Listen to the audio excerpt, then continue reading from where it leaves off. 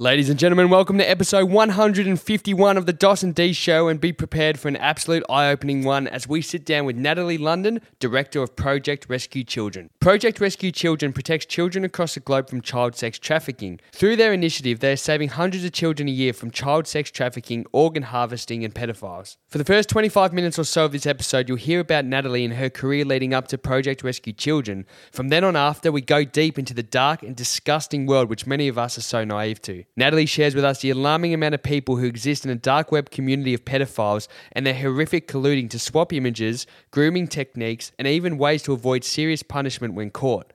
Plus, the high-powered members of society who are part of it as well. Natalie explains how innocuous photos online of young kids posted by their parents can quickly make them the target for these people. We learn about what is happening abroad and how children get sold into child sex trafficking and organ harvesting, some of the most gruesome stuff you're likely to hear. You'll also be shocked to hear how and why so many get away with the most disgusting of crimes here on our shores, by the trips Westerners take to third world countries to take part in the unthinkable. But once your eyes are open to what is going on, you'll hear the incredible life-saving work Natalie and PRC are doing to bring this information into the light and put an end to it. As hard and disturbing as this episode may be to listen to, we know it's such an important message to get out there, as we just don't hear enough about it. As always, guys, click that subscribe button so you never miss a future episode of the Dos and D Show, and follow us on all our social platforms. But for now, brace yourself for this one, folks. Here is the incredible Natalie London.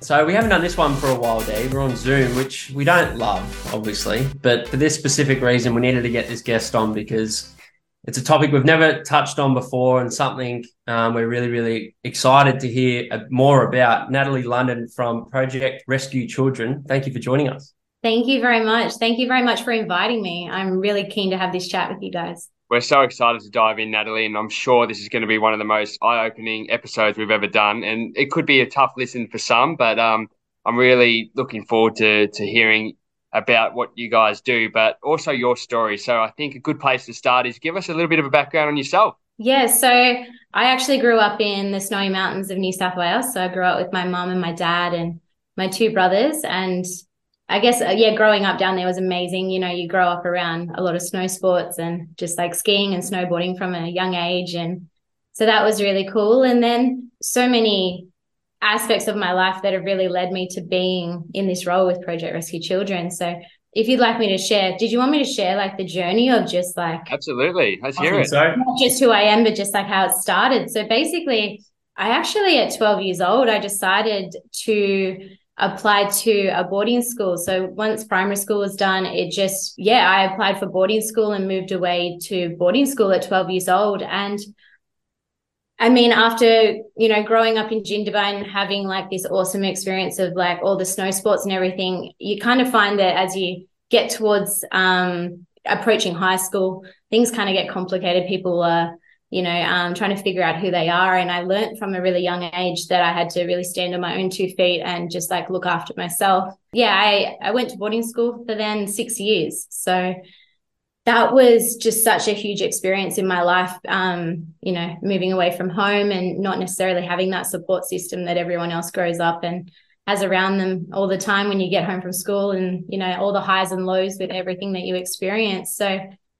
during those 6 years at boarding school, I definitely grew and adapted like who I was and started figuring out just like exactly, I don't know, I guess you kind of, through all the highs and lows of what you go through in your teenage years, you kind of like you sink or swim, right? So, and then especially when you're at boarding school. So I ended up discovering that I love to write, and I loved a lot of personal development and reading personal development books. And my mum was quite open-minded in the space of personal development as well. And when I started to face, some challenges from being away from home and so forth, she recommended a few books to me, and I really got stuck into them. And just from the get-go, I don't know, I was such a young age, and I started learning about like empowerment and like mirror work. So like, like building yourself up, and just like, have you heard of mirror work? Like when it came to like, I have. Yeah. So like, from a young age, I was at boarding school, and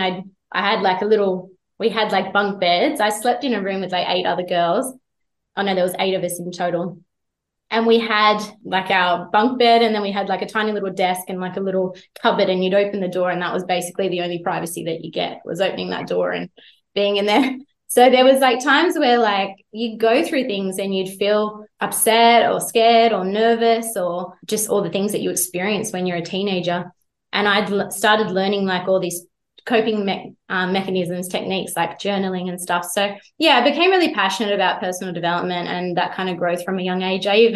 All my friends at boarding school, they'd always come to me if ever they had to write like a challenging text or something like that. I would always be that one that someone would come to, my friends would come to for like that pick me up and that emotional support. So I kind of became that person from a young age. At boarding school, I also became like a dorm monitor as well. So I looked after the young girls that were starting. So we'd have like that room of the 12-year-old girls that had just started. And I was basically their support system. So I went through that just development of myself through all that experience as well, like helping them being homesick and just helping them, reminding them like simple tasks like hygiene and making sure that they ate and stuff like that. Yeah. So, and throughout my years there as well, I also became aware that people close to me had experienced child sexual abuse, and firsthand I witnessed exactly how it had impacted their life several years after the fact.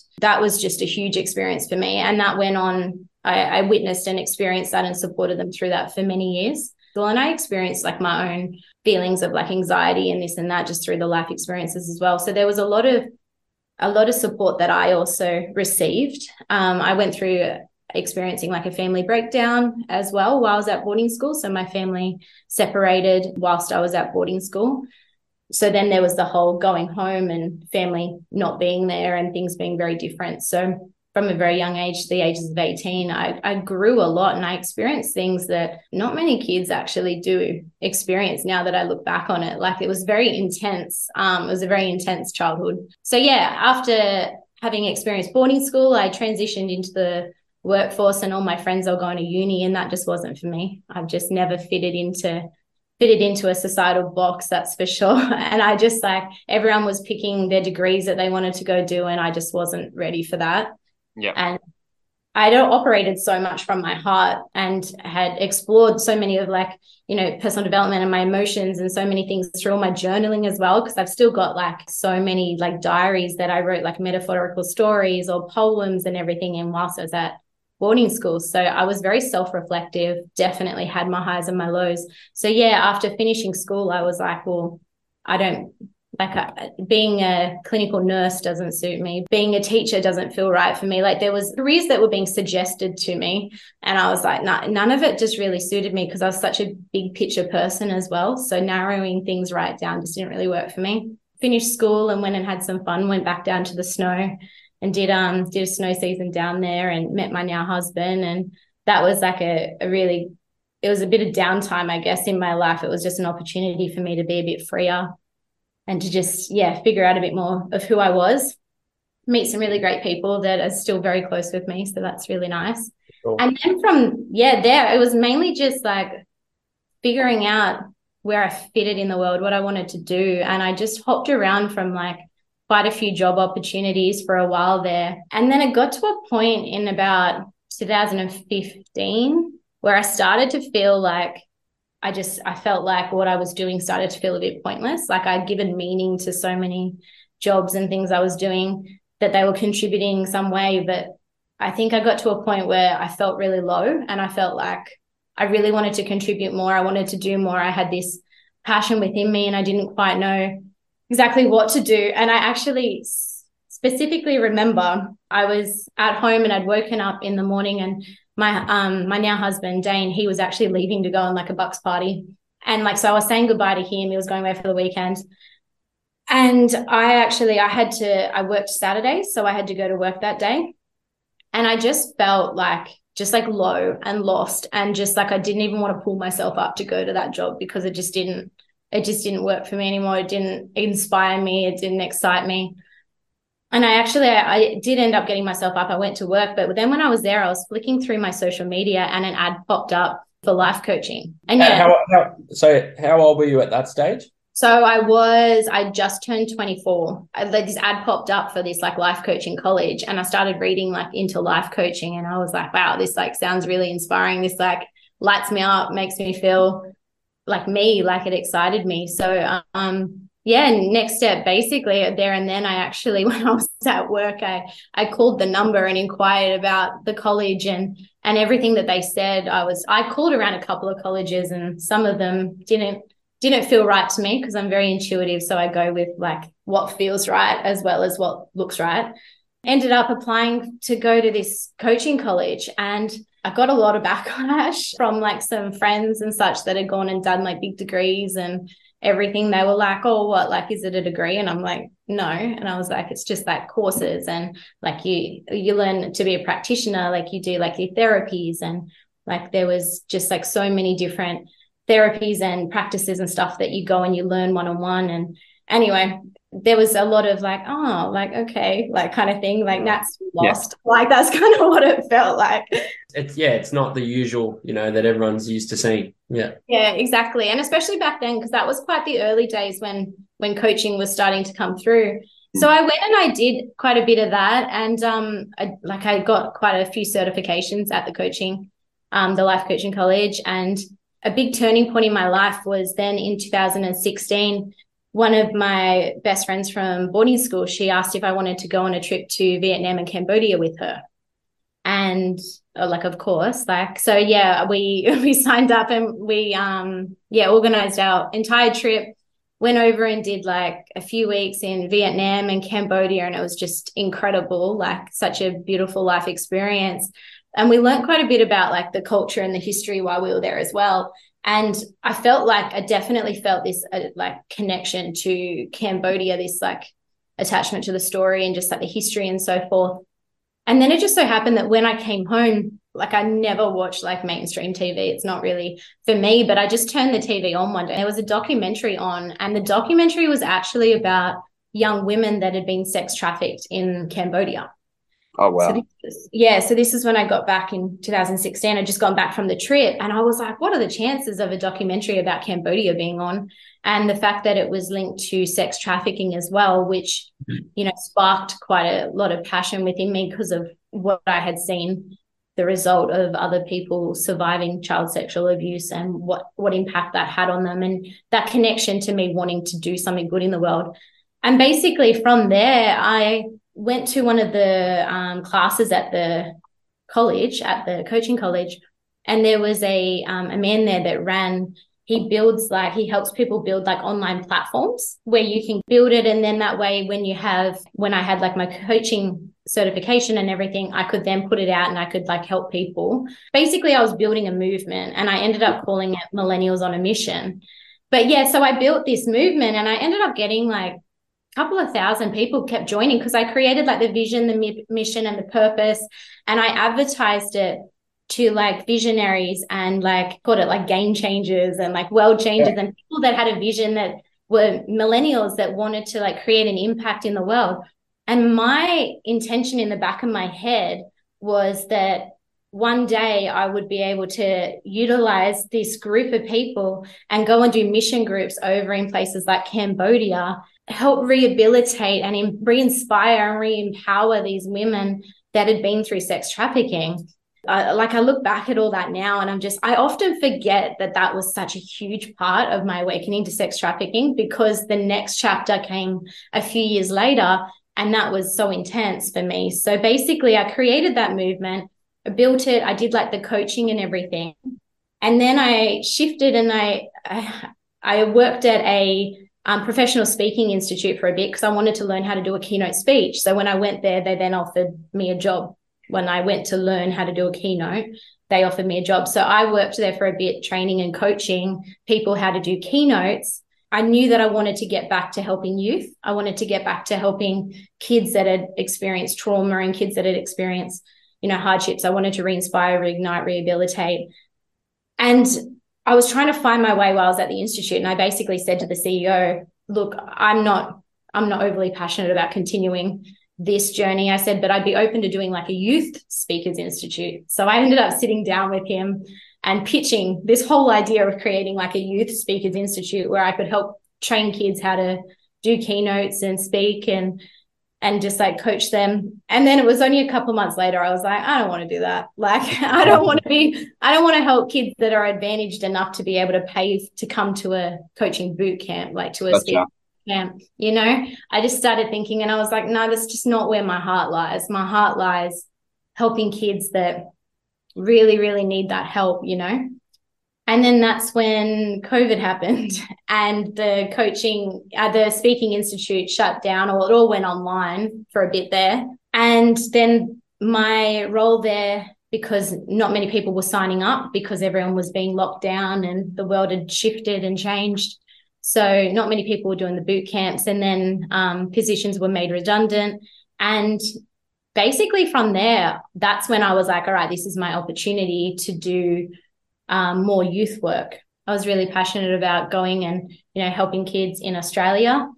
And yeah, for a period of time, for about 2.5 years now, I've been doing youth work. So I've stepped away from it at the moment, the last 6 months. But for 2.5 years, I worked in youth housing in Australia. And that was immensely eye-opening for me. So when you say youth housing, are they kids coming out of juvie, or are they, you know, who are they that you're, I guess, looking after? It varies, but definitely in my particular field, it's alternate care arrangement. So basically the kids have either just been removed from a very dangerous or abusive household or circumstance, and they need an emergency house to come and live in. And then there's also kids coming out of juvie that also have nowhere to be placed. So, and then there's circumstances where a lot of children in the Australian system, they have been in so many foster homes that have either abused them, or they have been absolutely detrimental to these children's mental health and just like their wellness in general because of how they've been treated. Because a lot of the kids that came into alternate care arrangement, they're higher in behavior, and they haven't been able to be placed in like a resi house. So resi house is where like a lot of kids might be all in that house at once until they get placed in a foster home, and they can generally be placed together because their behaviors are a bit more safe. But with my particular line of work, I was a therapeutic youth worker, and I did 24-hour shifts in these individual houses where only one kid would be living. So one child in that house or siblings.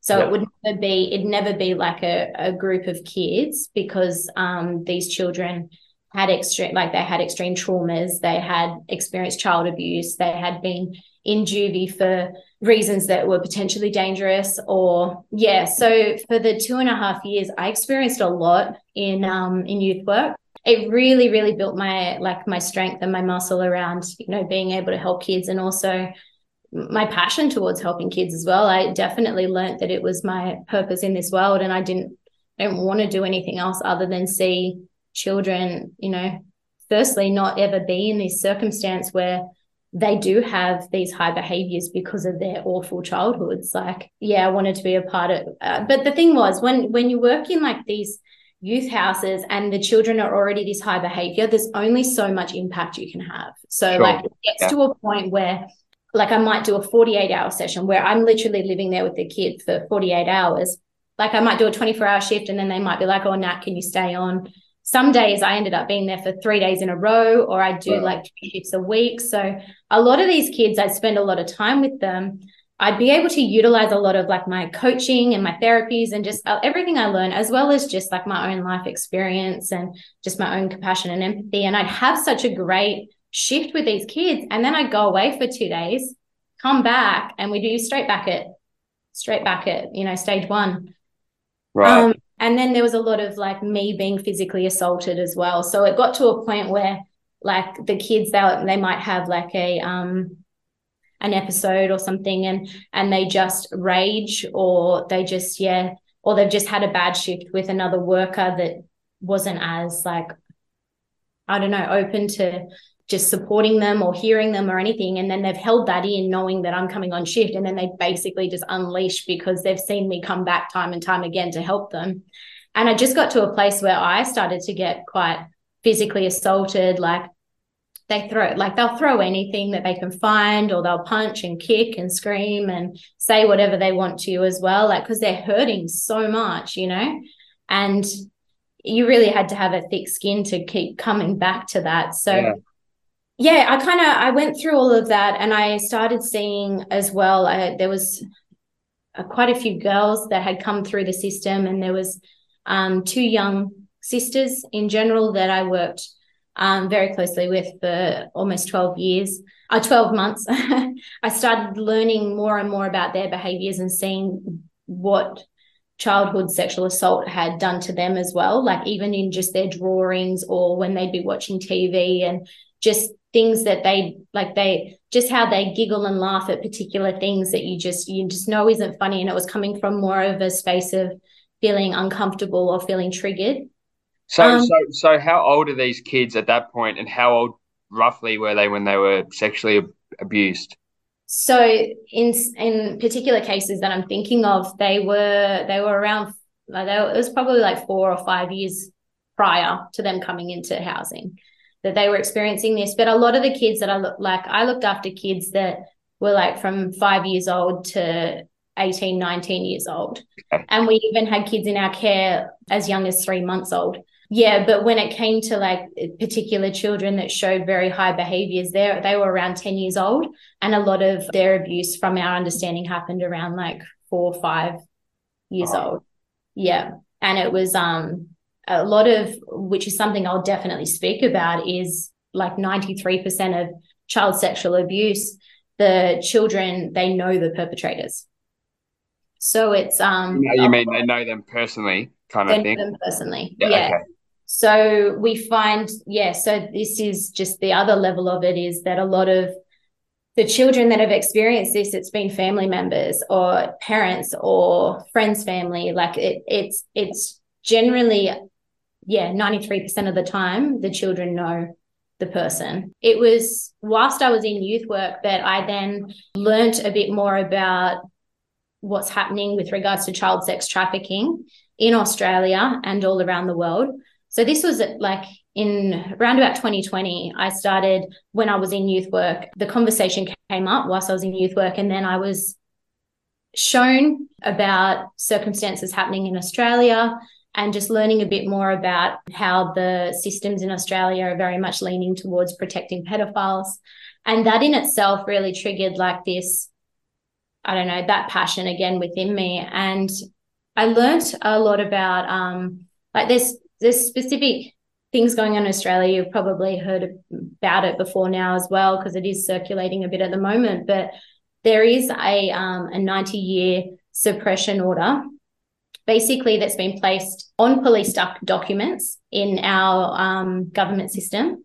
So the police documents, they name some high-up officials that have all had severe crimes against children. So 28 high-up officials, meaning, and like the thing is, like we're aware that some of these people are former prime ministers, still practicing judges and so forth. And we're aware of that because these documents have actually been in the Australian Senate and they've been disclosed by people like Bill Heffernan. So there's actual video proof that these documents have been sat in front of several people, and basically it's just been something that they haven't wanted to touch. So because of the names on these documents, and it's linked to a lot of crimes against children in Australia. And then this opened like quite a few boxes for me just in my own mind, and I started to learn a lot of like just factual evidence of what has occurred in Australia and all around the world.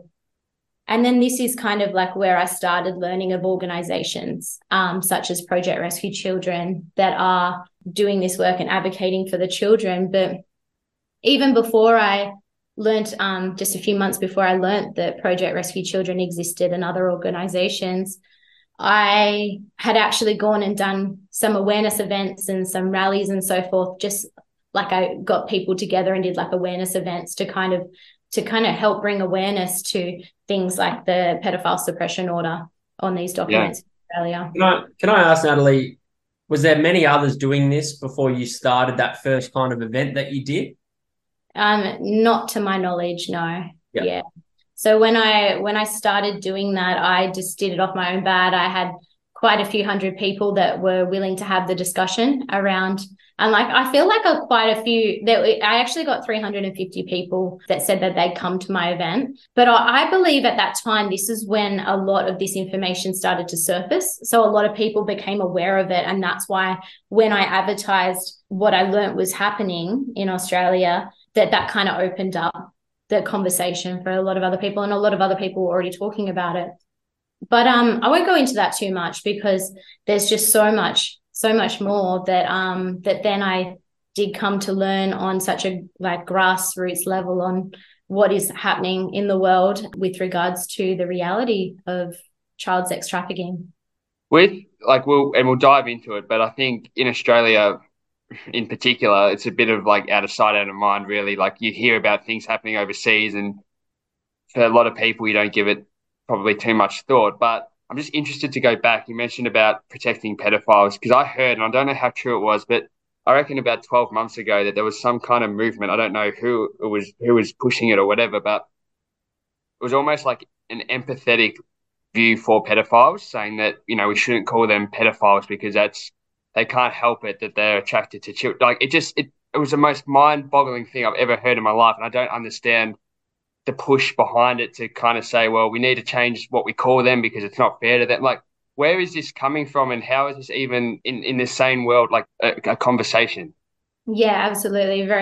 Thank you for bringing that up as well. It's absolutely very accurate to our times right now, because there's almost like there is this movement, and what they're trying to normalize is they're literally trying to normalize pedophilia, and they're trying to call them minor attracted persons. That's it. That's what it was. It's just disgraceful. So basically, there definitely is that like rising happening, but we've found that it has been shut down to a large degree. So that shows that a lot of people do have a very strong stance against this. So that's been really positive. But I don't think that will take any flight, because there's more good people in the world than there are scumbags.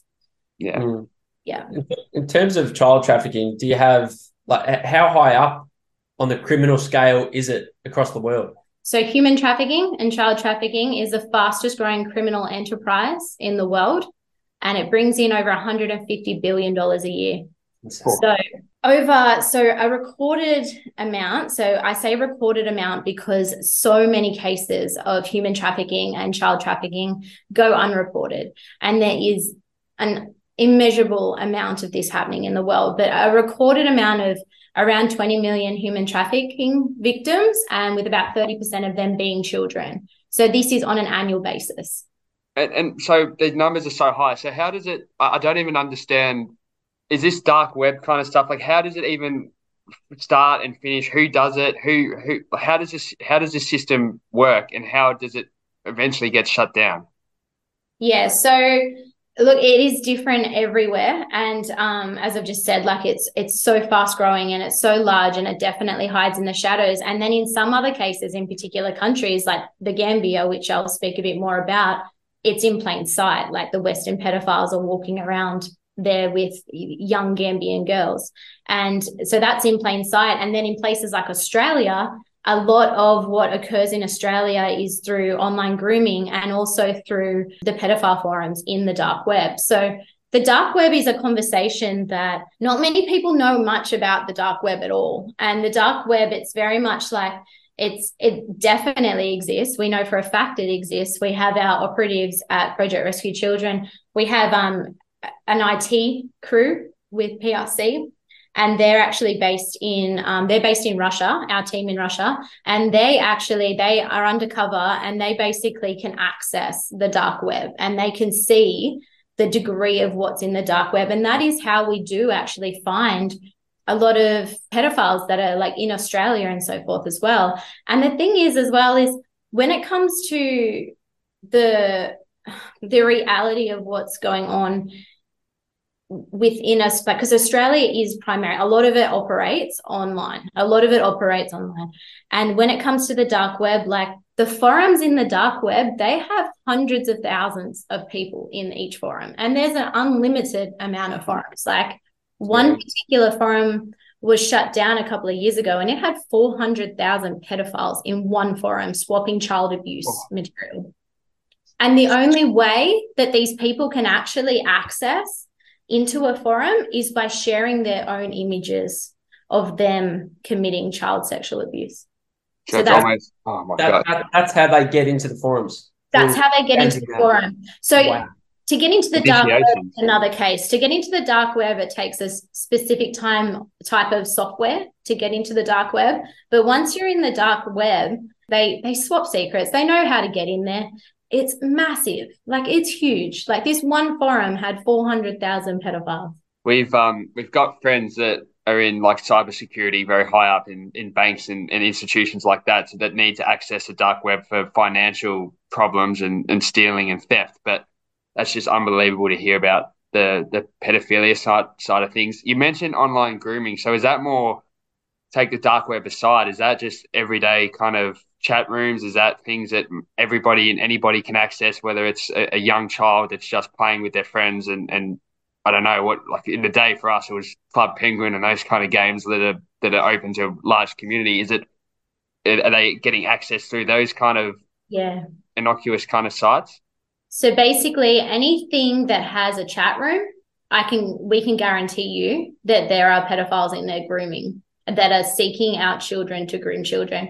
Our undercover team, in order to be able to catch a lot of people, to be able to then pass this on to authorities and also investigate and work because we work alongside many authorities when it comes to going and actually arresting particular people that we find in the dark web. So we get contacts through the dark web, and then we pass this intelligence onto the local authorities, and then we work with them to go and rescue and perpetrate, or whatever the circumstance is, prosecute, not perpetrate. If something like Instagram, Facebook, Roblox, like video games, basically this is their way in. So they will create a friendship under the disguise of another kid, and they'll basically groom that child. So they will begin, being friends with that child. They'll speak with them maybe like for a period of time. They could even groom them for a whole month until the kid actually goes on there and he's like looking forward to playing with his mate that he thinks is another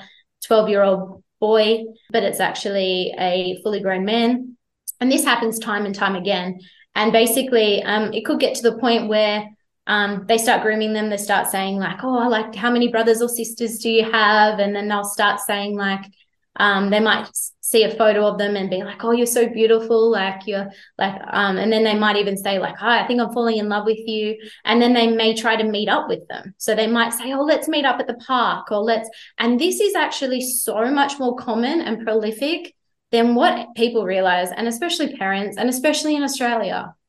Especially in Australia. I feel like in Australia, a lot of people have the wool pulled over their eyes when it comes to online grooming, as well as when it comes to images of children online. This is a big one. I was just going to say, my question was going to be like, in today's world of oversharing, there's so many parents that are taking photos of their school kids and the area that they're in and where the school is. But even to the extreme of, they might think they're protecting them by not showing the name or the logo, or people still know, especially predators.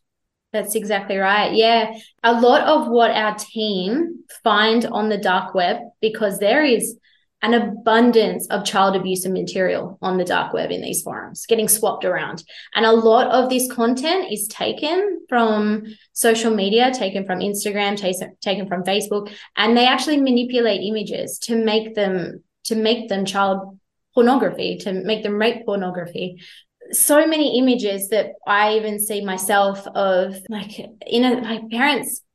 It's more of just a matter of them being naive to it and very uneducated about it. But some images I see people post, that image is going, like, honestly, especially on bigger platforms, images where you can see any skin on a child or anything that, like, tight clothing, like so many different circumstances that you would just think are innocent. Like, that'll never happen. Like a lot of people believe that that'll never happen to my child or my photo.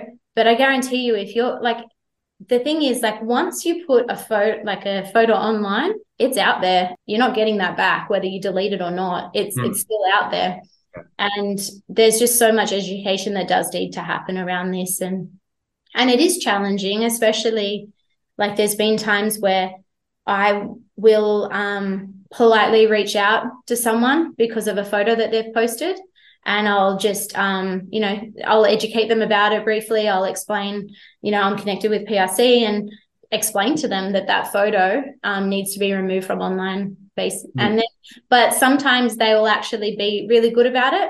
And other times people will get really defensive. And so there's definitely a massive education that needs to happen around this, because it's just becoming way too prolific to post half naked photos of your children, and even just photos that can easily be manipulated, because they take all your emojis off, they take your scribbles, and they edit photos. So like if there's a photo of a child and they put like an emoji over their nipples, they will edit those emojis off the image and they will put nipples on there. So you're not saving your child by putting emojis on there, because these pedophiles, they are doing whatever they can to get their hands on this material. Wow. And it's also, as I said, it's swapped around. It becomes also a commodity as well. So there's just so much, and that's like very prolific in what's going on in Australia and all around the world. But and then there's also, the actual boots on the ground, what is occurring with regards to child sex trafficking.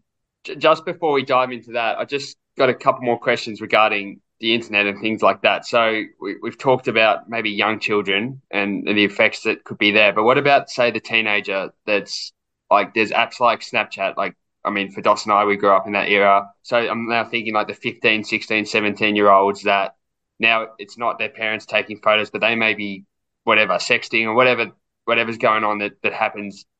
Are these kind of images, like, are they getting access to these kind of things as well, and like texting back and forth with people? Like, for example, like when we went through school in sex ed, like you get an education or rough education about sending nudes, for example, which a lot of people do. Like, what's your advice for a lot of our listeners? They might be in that age bracket. Yeah. Like, what are your advice for that kind of thing? Oh, just don't do it. Literally, honestly, do not take naked photos of yourself, and do not share naked photos of yourself with anyone. And honestly, if you're teenagers as well, your account should be on private. That is my ultimate recommendation. And do not speak to anyone you don't know online as well. But when it comes to a lot of the teenagers, because yes, they've all got these phones in their hand, and they become quite naive to the fact that, you send a photo to one person and you think that that's safe. That is now, it's out there, and you can never get that back. And it's encrypted into the internet, and it's accessed. Like, people can access that whether you delete it or not. It's just highly recommended to every child, do not take photos of yourself, do not share them. And there is also this, I've actually only just recently learned about this aspect of it. It hasn't been my area of expertise, but I would have to look into it a bit more. But basically, it's my understanding that these days, if a child takes a photo of themselves and sends it to someone else, just say unsolicited as well, like a teenager takes a photo of themselves, sends it to someone else, and that person sees it and gets a shock and goes, oh my goodness, like, look what this person just sent me, and they show someone else, that's actually a criminal offense on the person that has received it unsolicited and showed someone else. And you find that the person that actually sent it isn't necessarily getting the same repercussions. So there is a lot that needs to be cleared up in Australia when it comes to around this as well. But it's not my area of expertise when it comes to the teenagers and swapping and sharing the images. All I can definitely say is that the moment you take an image of yourself and send it to someone, that is out there, and that is accessed in the dark web, and it will, it's not just child material that is being manipulated and swapped around. It is teenagers, and it is adults as well. But is there blackmail involved too? So, like, for example, if you do that, for example, take a photo or whatever, it just may be an innocent kind of photo. Are these people even able to blackmail the person that's taken it to, to either send more or take more action, or else this will end up on the internet or in front of your friends and family? Like, is there manipulation involved too, or not so much? Yeah, there will be aspects where there's circumstances where definitely there's manipulation involved. But again, it's not really my area of expertise when it comes to, this area. It's certainly something that is really important and does need to be addressed. But yeah, it's just not my area. But there definitely is. I've learned through all my youth work as well, like, because I looked after a lot of teenagers and I had to have these conversations with them. And I just saw how predominant it was that just the messages that they send people. Like, I didn't see them taking any obviously nude photos, but you just know that it's very much in the culture these days. And yeah, just don't do it. Basically, that's your body. This is meant to be your safe space. The moment you take a photo of yourself and send it to someone else, it's just that photo could end up anywhere, and it could be used in many different ways to really tear you down. And I've seen a lot of kids that have been abused for lots of different reasons, and that is a form of abuse. If someone posts that image online, or that's sexual abuse in itself, like a sexual assault, sorry, not abuse. There's so many layers to this, but yeah, just my recommendation to every kid is, be smart. Don't take photos naked of yourself and send them to anyone. What is the extreme extent, Natalie, that you may have heard, I guess, with all the projects that you guys are hearing and diving right into and trying to save as many of these kids as you can? What's been the most extreme extent you've heard or seen a pedophile try and do to get away with what they're doing? There are so many cases. But I mean, like, there was even a case a few years ago now where a young child, she was living in, I think we've got it on our page as well, but there was a young child and she was living in a caravan park and she was kicking a ball around. Anyway, she went to get a ball and she was basically snatched by this pedophile, and he ended up like sexually abusing her, like raping her, and he actually ended up killing her. And he went away, and he was meant to be put away for quite some time, but he actually declared that he was mentally insane. And this is what the stuff that's happening is, a lot of the time these absolute dirtbags, these pedophiles, they always claim mental illness, or they claim their own abuse, which a lot of the time is not true. And that is literally just a narrative that is almost like being created internationally, that all pedophiles were abused as children. Like, that is not the case. That is definitely not the case, especially when it comes to a lot of like our child survivors. And like, as they grow up, you'll find the survivors of child sexual abuse would never want to inflict that pain or that suffering on another child. So there's so many, like, as we were just talking about before, when it came to that minor attracted persons, they're pedophile sympathizers. And a lot of the time you'll find that these pedophile sympathizers are actually in a circle, like they're connected. Basically, if you're a pedophile sympathizer, you're a pedophile sympathizer for a reason. You're protecting them for a reason. So yeah, when it comes to what's absolutely shocking is honestly how much these pedophiles get away with, especially in Western societies, Western cultures, especially in Australia. So Australia, he ended up getting out after a few months. Jeez. Got out after a few months, declared insane, and then he's actually back out in the public now, and he raped and murdered this young girl. And like, even recently we've had people that have been prosecuted and they've had like a large amount of child sexual abuse material. There was even just recently this man up on the Gold Coast, you might have seen that circulating, but basically he had all of this child sexual abuse material. He got prosecuted and now he's back out. He's just back out and he's just working at a local store in Queensland. I mean, once the details of this got out, a lot of people backed it, and then he ended up getting further exposed, and that shop shut down and so forth. So with the power of, the everyday people, these people can face justice to one degree or another, but the actual justice system in Australia is so broken. No, yeah, they can be started on the justice system. But, and this is just an opinion, and I'm just interested to hear yours, but why do you think there's such a link with high-powered people and pedophilia? So you hear it a lot, whether it's rumors or whether it's conspiracy theories or whatever you may hear, but mentioned before in Australia, politicians, we hear a lot about celebrities. Like, Jeffrey Epstein and that whole like saga there, and just really high-powered people and all this trafficking. Do you have a theory as to why there's such a link? Is it that they're born into it, into either wealth or fame or whatever, and it's just a cult, some culture that's emerged over years? But why is there this link? Yeah, so that's a topic I'll choose not to touch on too much, just because we've mentioned, I mean, cases such as Jeffrey Epstein and Ghislaine Maxwell, like that we have got quite a lot of evidence around the crimes that they have committed. But when it comes to any further questions around that right now, we don't have the factual proof in front of us. So as Project Rescue Children, I just wouldn't want to comment on that until we've actually got a lot of the factual database. But basically, you'll find that there is this idea circulating that a pedophile is an old, seedy looking, grey, fat man, you know, and what we like to teach, and this is all a part of like our child safety workshops and everything that we do as well, and all the education you will see on the Project Rescue Children Instagram page and on Adam Whittington, the CEO's page. We like to educate that pedophiles can look like anyone. Pedophiles can be young, they can be old, they can be teachers, they can be police officers, they can be wealthy, they can be poor. This is all a part of what we teach when it comes to grooming and pedophilia. We've had several women absolutely involved in it as well. Like, there's a lot of women pedophiles. Like, there's just this stigma of it all being men as well, and that's definitely not the case. Wealthy and poor, it's actually extremely prolific and it's everywhere. And the thing is, like, this is kind of where it leads to like what we are experiencing overseas as well. So at Project Rescue Children, we actually we got 2 rescue centers. So yeah, we got rescue centers like in Kenya and in Gambia.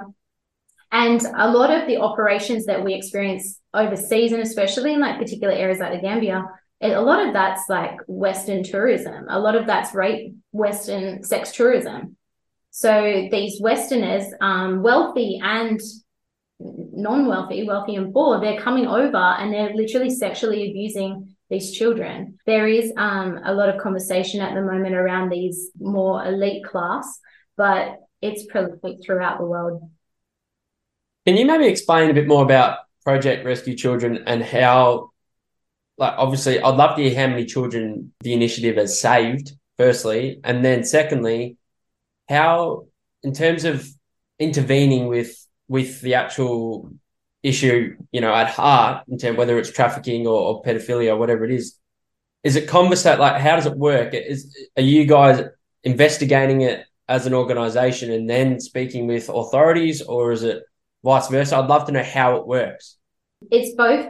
It is investigating and working with authorities, and that is the majority of it as well, because I mean, Project Rescue Children. So Project Rescue Children was created by Adam Whittington, our CEO, and he's a former police officer and a former military personnel. And basically, there was just so much red tape when it would come to him doing rescues back in those when he was in those professions and so forth. And so he actually stepped away and created his own organization. He does have another organization which is focused on child rescues. That's focused on kidnappings, which is like a whole nother conversation. So that's like custody kidnappings. And he's been doing that for over 20 years. And then it was one particular case where a child had been taken by his mother. They were living in the UK with the child's father, and the mother took the child over overseas to Laos, and she basically left the child there and then went over to America to start her life. And she had left the child, she basically kidnapped him, left him with family. And then Adam was contacted by the father to rescue this young boy, because the father had gone through every single means possible, exhausted every financial means possible to try to get his son back through all the court system. So he contacted Adam and the team. To summarize, they went and did that mission.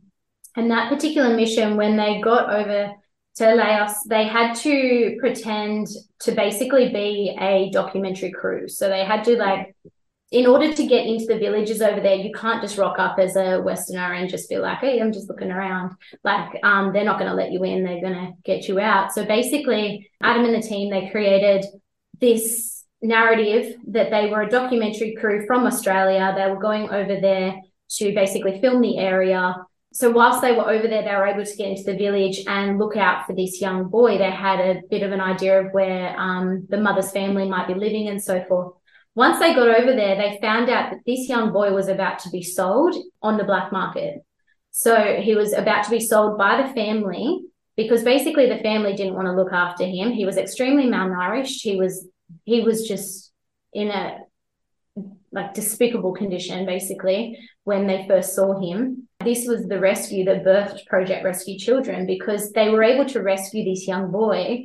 And basically the outcome, if he wasn't rescued, was he was about to be sold into the black market for sex trafficking, for organ harvesting, which is a whole nother topic as well, which we can touch on as well. All of these crimes, they do exist. Like, it's not just like, there's a whole lot of like ideas of what exists out there, and a lot of it is linked to like Hollywood movies, which is all very glamorized, and it doesn't show the reality of what is actually occurring in our world. So anyway, Adam and the team rescued this young boy, and then from there, Adam then wanted to create another branch of the organization, but he ended up creating a brand new organization, Project Rescue Children, that's focused on rescuing children from child sex trafficking. So PRC was created in 2017. Since then, there has been an outnumbered amount of, like, a huge number of rescues. But yeah, so with regards to specific rescues, is that what you'd like to know? Would you? Oh, well, that was like what you just answered was perfect. I think it was more, what I would also love to know is, maybe more around, like, as the organisation, how many rescues have they been able to make since it began? So we don't necessarily, just for integrity reasons, and just, we don't actually count the number. Like, you will see on the Project Rescue Children page, we do have, whenever there's a new rescue, we'll show you how many children were rescued and how many perpetrators and so forth. But if I were to give an absolute number, it just kind of feels out of integrity with what we do. It feels like more of a, there's other organizations that do that, but for us, it's really about it. There's been hundreds, if not thousands, of rescues. Anyone that goes and has a look at Project Rescue Children, has a look at Adam Whittington, you'll see the amount of children there that we share. Like, even this year, it's been well over 100 and well over. So there's been a lot of rescues even this year. There was one rescue earlier this year that involved around 40 children under the ages of 5 years old. And they were in Kenya, and these children were due to, so basically our undercover team caught wind that there was a potential trafficking syndicate that was happening, and we didn't know how many kids were going to be there. And the team, they went in and they found there was about 40 children. These children, they were all about to be sold for, which is another big topic, they were all about to be sold for what's known as child sacrifice, and this is also for organ harvesting. So this is all black market. This is a whole nother box of reality that is going on in our world. But when it comes to numbers, there's been a lot of numbers, and there's no other organization that is as transparent about, rescues and rehabilitations. And as I said, we've got rescue centers. No other organization has rescue centers where we are rehabilitating these survivors. So I've got a couple of questions. So once a child is rescued, they go, what's the process? I'm guessing they go to this rehabilitation center, and how do you, in a long-term view, get them back into society in a safe kind of manner? But I'd also love you just to explain a little bit more on organ harvesting, but maybe firstly, or just, what's the process once you guys go in? Like you say, 40 children in Kenya. What does the next, say 6 months look like for those kids, but also 5 years? It really depends on the rescue and the child. So basically it depends on the circumstances of the rescue as well. So some kids may have been taken from their family, like kidnapped, were being sold into sex trafficking or that kind of circumstances. So that would be a matter of rehabilitation and assessing the safety of their home. And but a lot of the time, the children that we rescue, there's no way they'd ever go back home. And some of the children, like these children, we didn't even have a paper trail of where they came from. Sure. So, So that's the particular circumstance. So that's actually Uganda where those children were rescued. But there's been several. So basically when it comes to children that are rescued, they'll come to the rehabilitation centres. Our rescue centres, we have a whole lot of different campaigns for PRC. This is a good way that we've found we can be really transparent with everyone that donates, all of our donors, everyone that supports. Basically, we create campaigns for specific things. So we do have aftercare packs that our team put together because we are operational in over 14 countries. So we have lots of different campaigns for all over the world. So when it comes to particular children that are rescued, they will get their aftercare pack. They will come to our rescue centre, and we have specialised people at our rescue centres that are there to help rehabilitate these children. And they could be living there for forever. It also depends on just the circumstances. Like if we're linked with the authorities at the time, and like sometimes these rescues will happen in a country where we don't have a rescue centre. And this is a big part of because PRC is purely like volunteer run, and we're purely run on donations, and we're a non-government organisation. We are not connected to any governments, not for profit. So basically, our intention is to get rescue centres all around the world, and to be able to, when we rescue children from all around the world, we'll always be able to have them in our own rescue centre that is set up and ready to support them and rehabilitate them. But yeah, it's different for every circumstance, and it's also different because we, as PRC, we have formal connections with police and just authorities in lots of different countries. So we have set up all these formal partnerships. So that way there is a large range of support when it comes to when we rescue a child and what the aftercare of that child looks like. Sure. Dee mentioned it before, but the organ harvesting, when you mentioned that, to me, that's I don't hear that. So, and I find that just the thought of that terrifying. What is that? And obviously it has a lot to do with the dark web.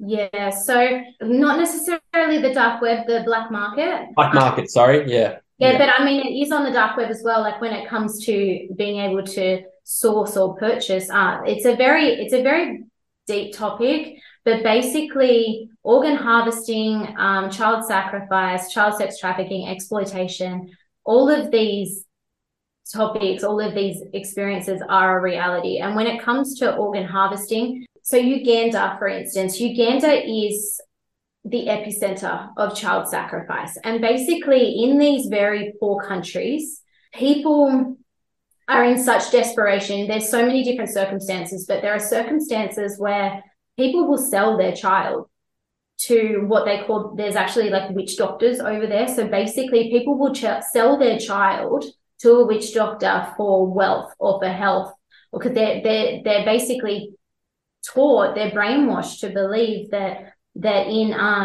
in through sacrifice they will be giving their family and themselves, and they're in such dire desperation. And in other circumstances, children are kidnapped for organ harvesting. So they're basically exactly that. Their organs are harvested and sold on the black web, black market. It's a very deep topic, and there's only so much I can actually share about that here, factually off the top of my head. But this is a reality that is happening. We have rescued children from child sacrifice. We have also been there in the aftermath of child sacrifice. Our team sees, in the black market, it's all there. It's evidentially occurring in our world. And yeah, basically the children are being harvested for organs. It's unbelievable. I know we've been going over an hour, Natalie. We won't take too much more of your time, but one more sort of question from me. It's a bit more of a different one, but for you guys as a team, so I'm talking about you personally, are you guys protected too? And do you have any fears about people potentially coming after you, as although you're doing an amazing job and saving people's lives, and 90% of people who are sane would say, well, this is unbelievable work, but then you've got this percentage of people that are evil and it could be conspiring together. Are you guys protected? Are you fearful of people coming after you guys to try and stop this organisation or even harm people involved?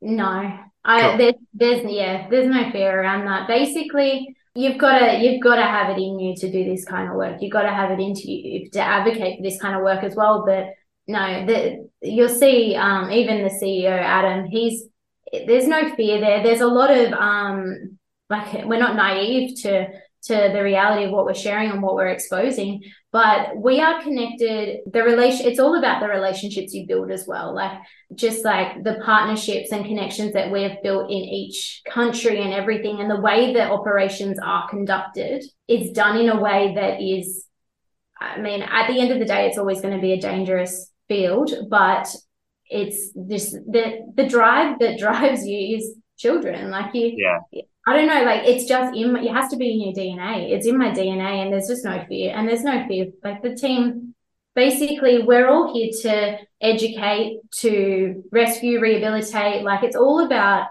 there's so many levels of it. And the more that people that you have around you that are doing it, and we're all doing it together, and the organization itself is growing, people are becoming more and more aware of it.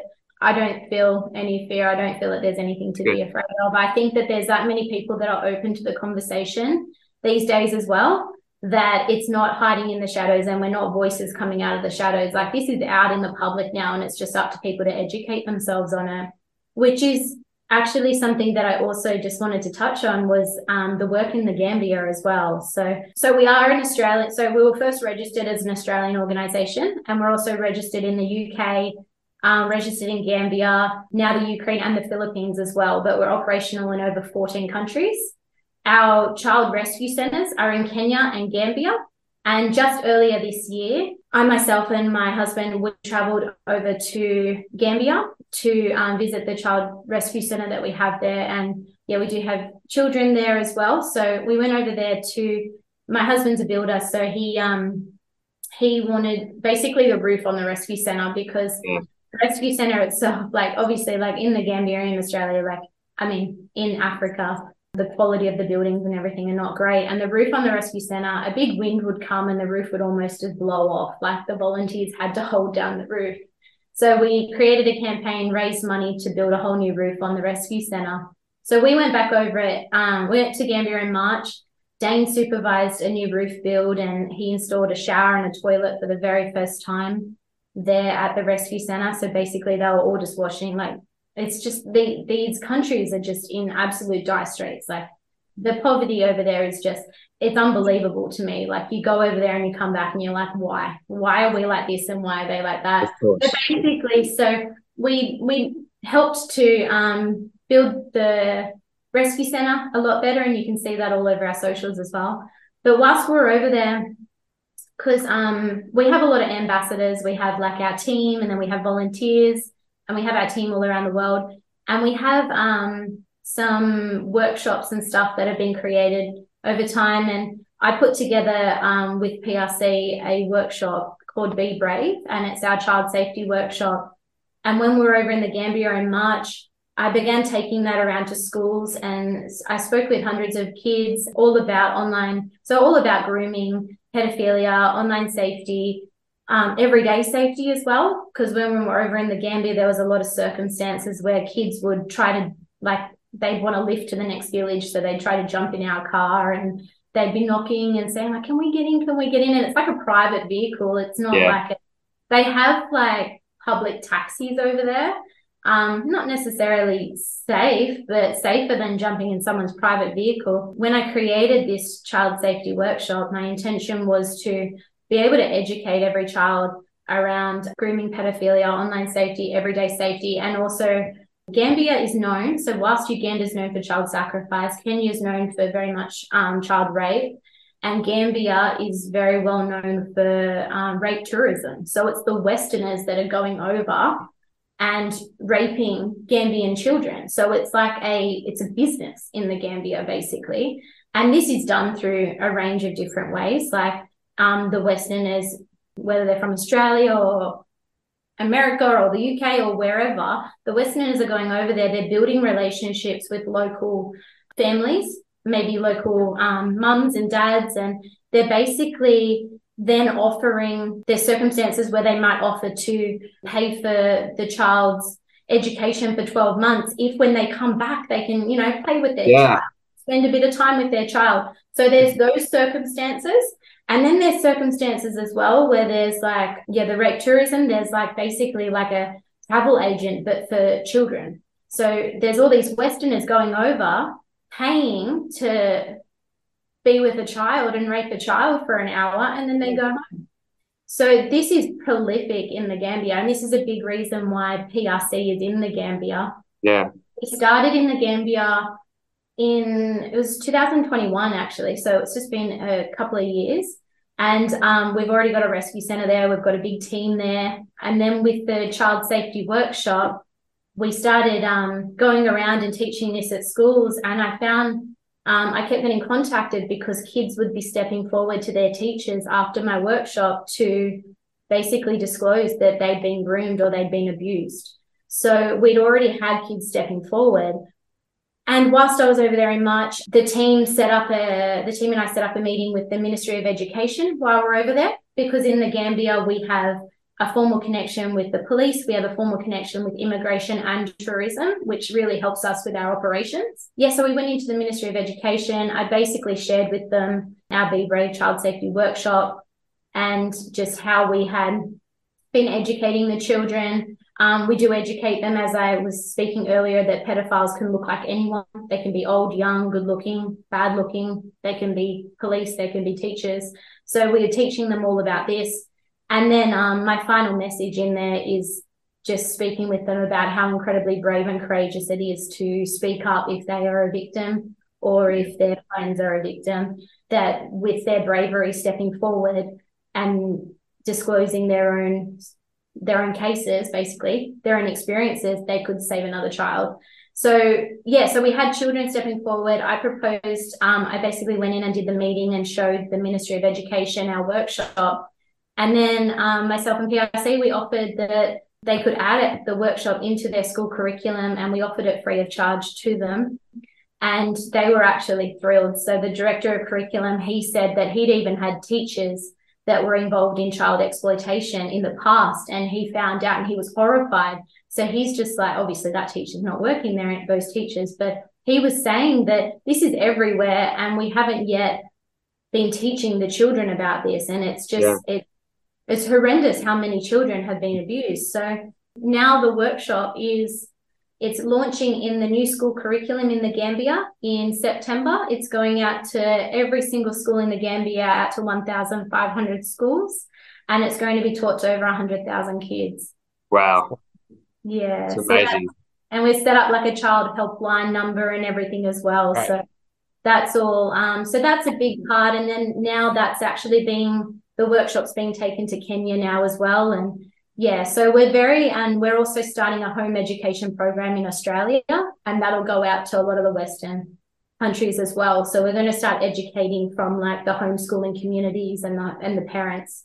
So we've got a lot in the mix at the moment to be able to start educating at more of a grassroots level, because some of the topics we've spoken about are not as easy for people to digest. But if we can start teaching people about the importance of, educating your young child about their body and like teaching them correct terminology of their body and teaching them that this is their body and it's not for anyone else to touch and so forth. So there are so many things that we are to educate parents about in Australia and all around the world. And yeah, so we're getting in there and making as much change as we possibly can in every area. Sure.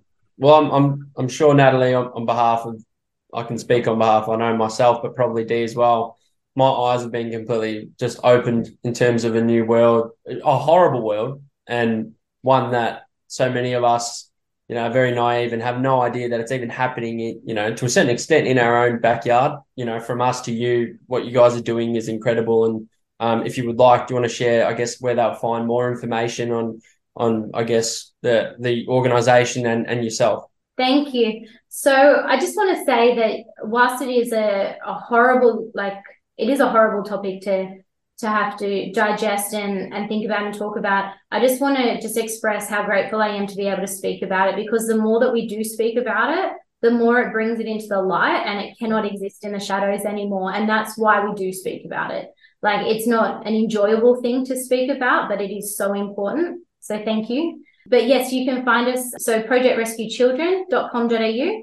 And you can also, you'll see our social medias as well. We're on Instagram, Project Rescue Children. Adam Whittington is the CEO, and you can see my page there as well, _Natalie London. But yeah, basically, if you jump onto Project Rescue Children, you'll see all of our campaigns. We have campaigns currently running in Uganda to pierce the ears of as many children as we can, because if you pierce the ears of children, they're basically seen as damage to like a witch doctor. So the witch doctor will not want to do the organ harvesting or the child sacrifice because the child has scars.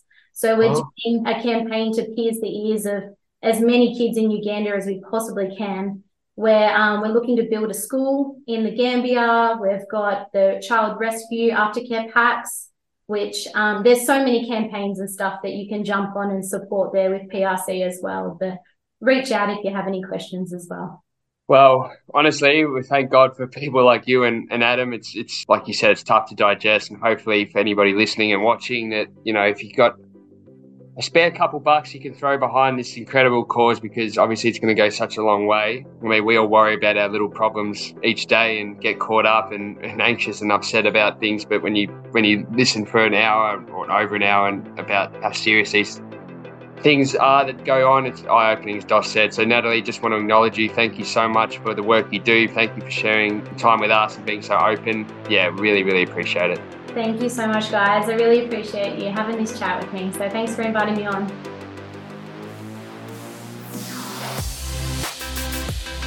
D, wasn't that episode just awesome? Oh, mate, I got so much out of it. I'm sure you did too. And of course, thank you to everyone who listened. Guys, if you haven't already, go and subscribe to the podcast over on Apple Podcasts and Spotify. For sure. And please leave us a 5-star review on Apple. It goes such a long way to helping the show. And of cour_ you have your chance to get a shout out. Don't forget to go and follow us over on Instagram as well. What's the Instagram, D?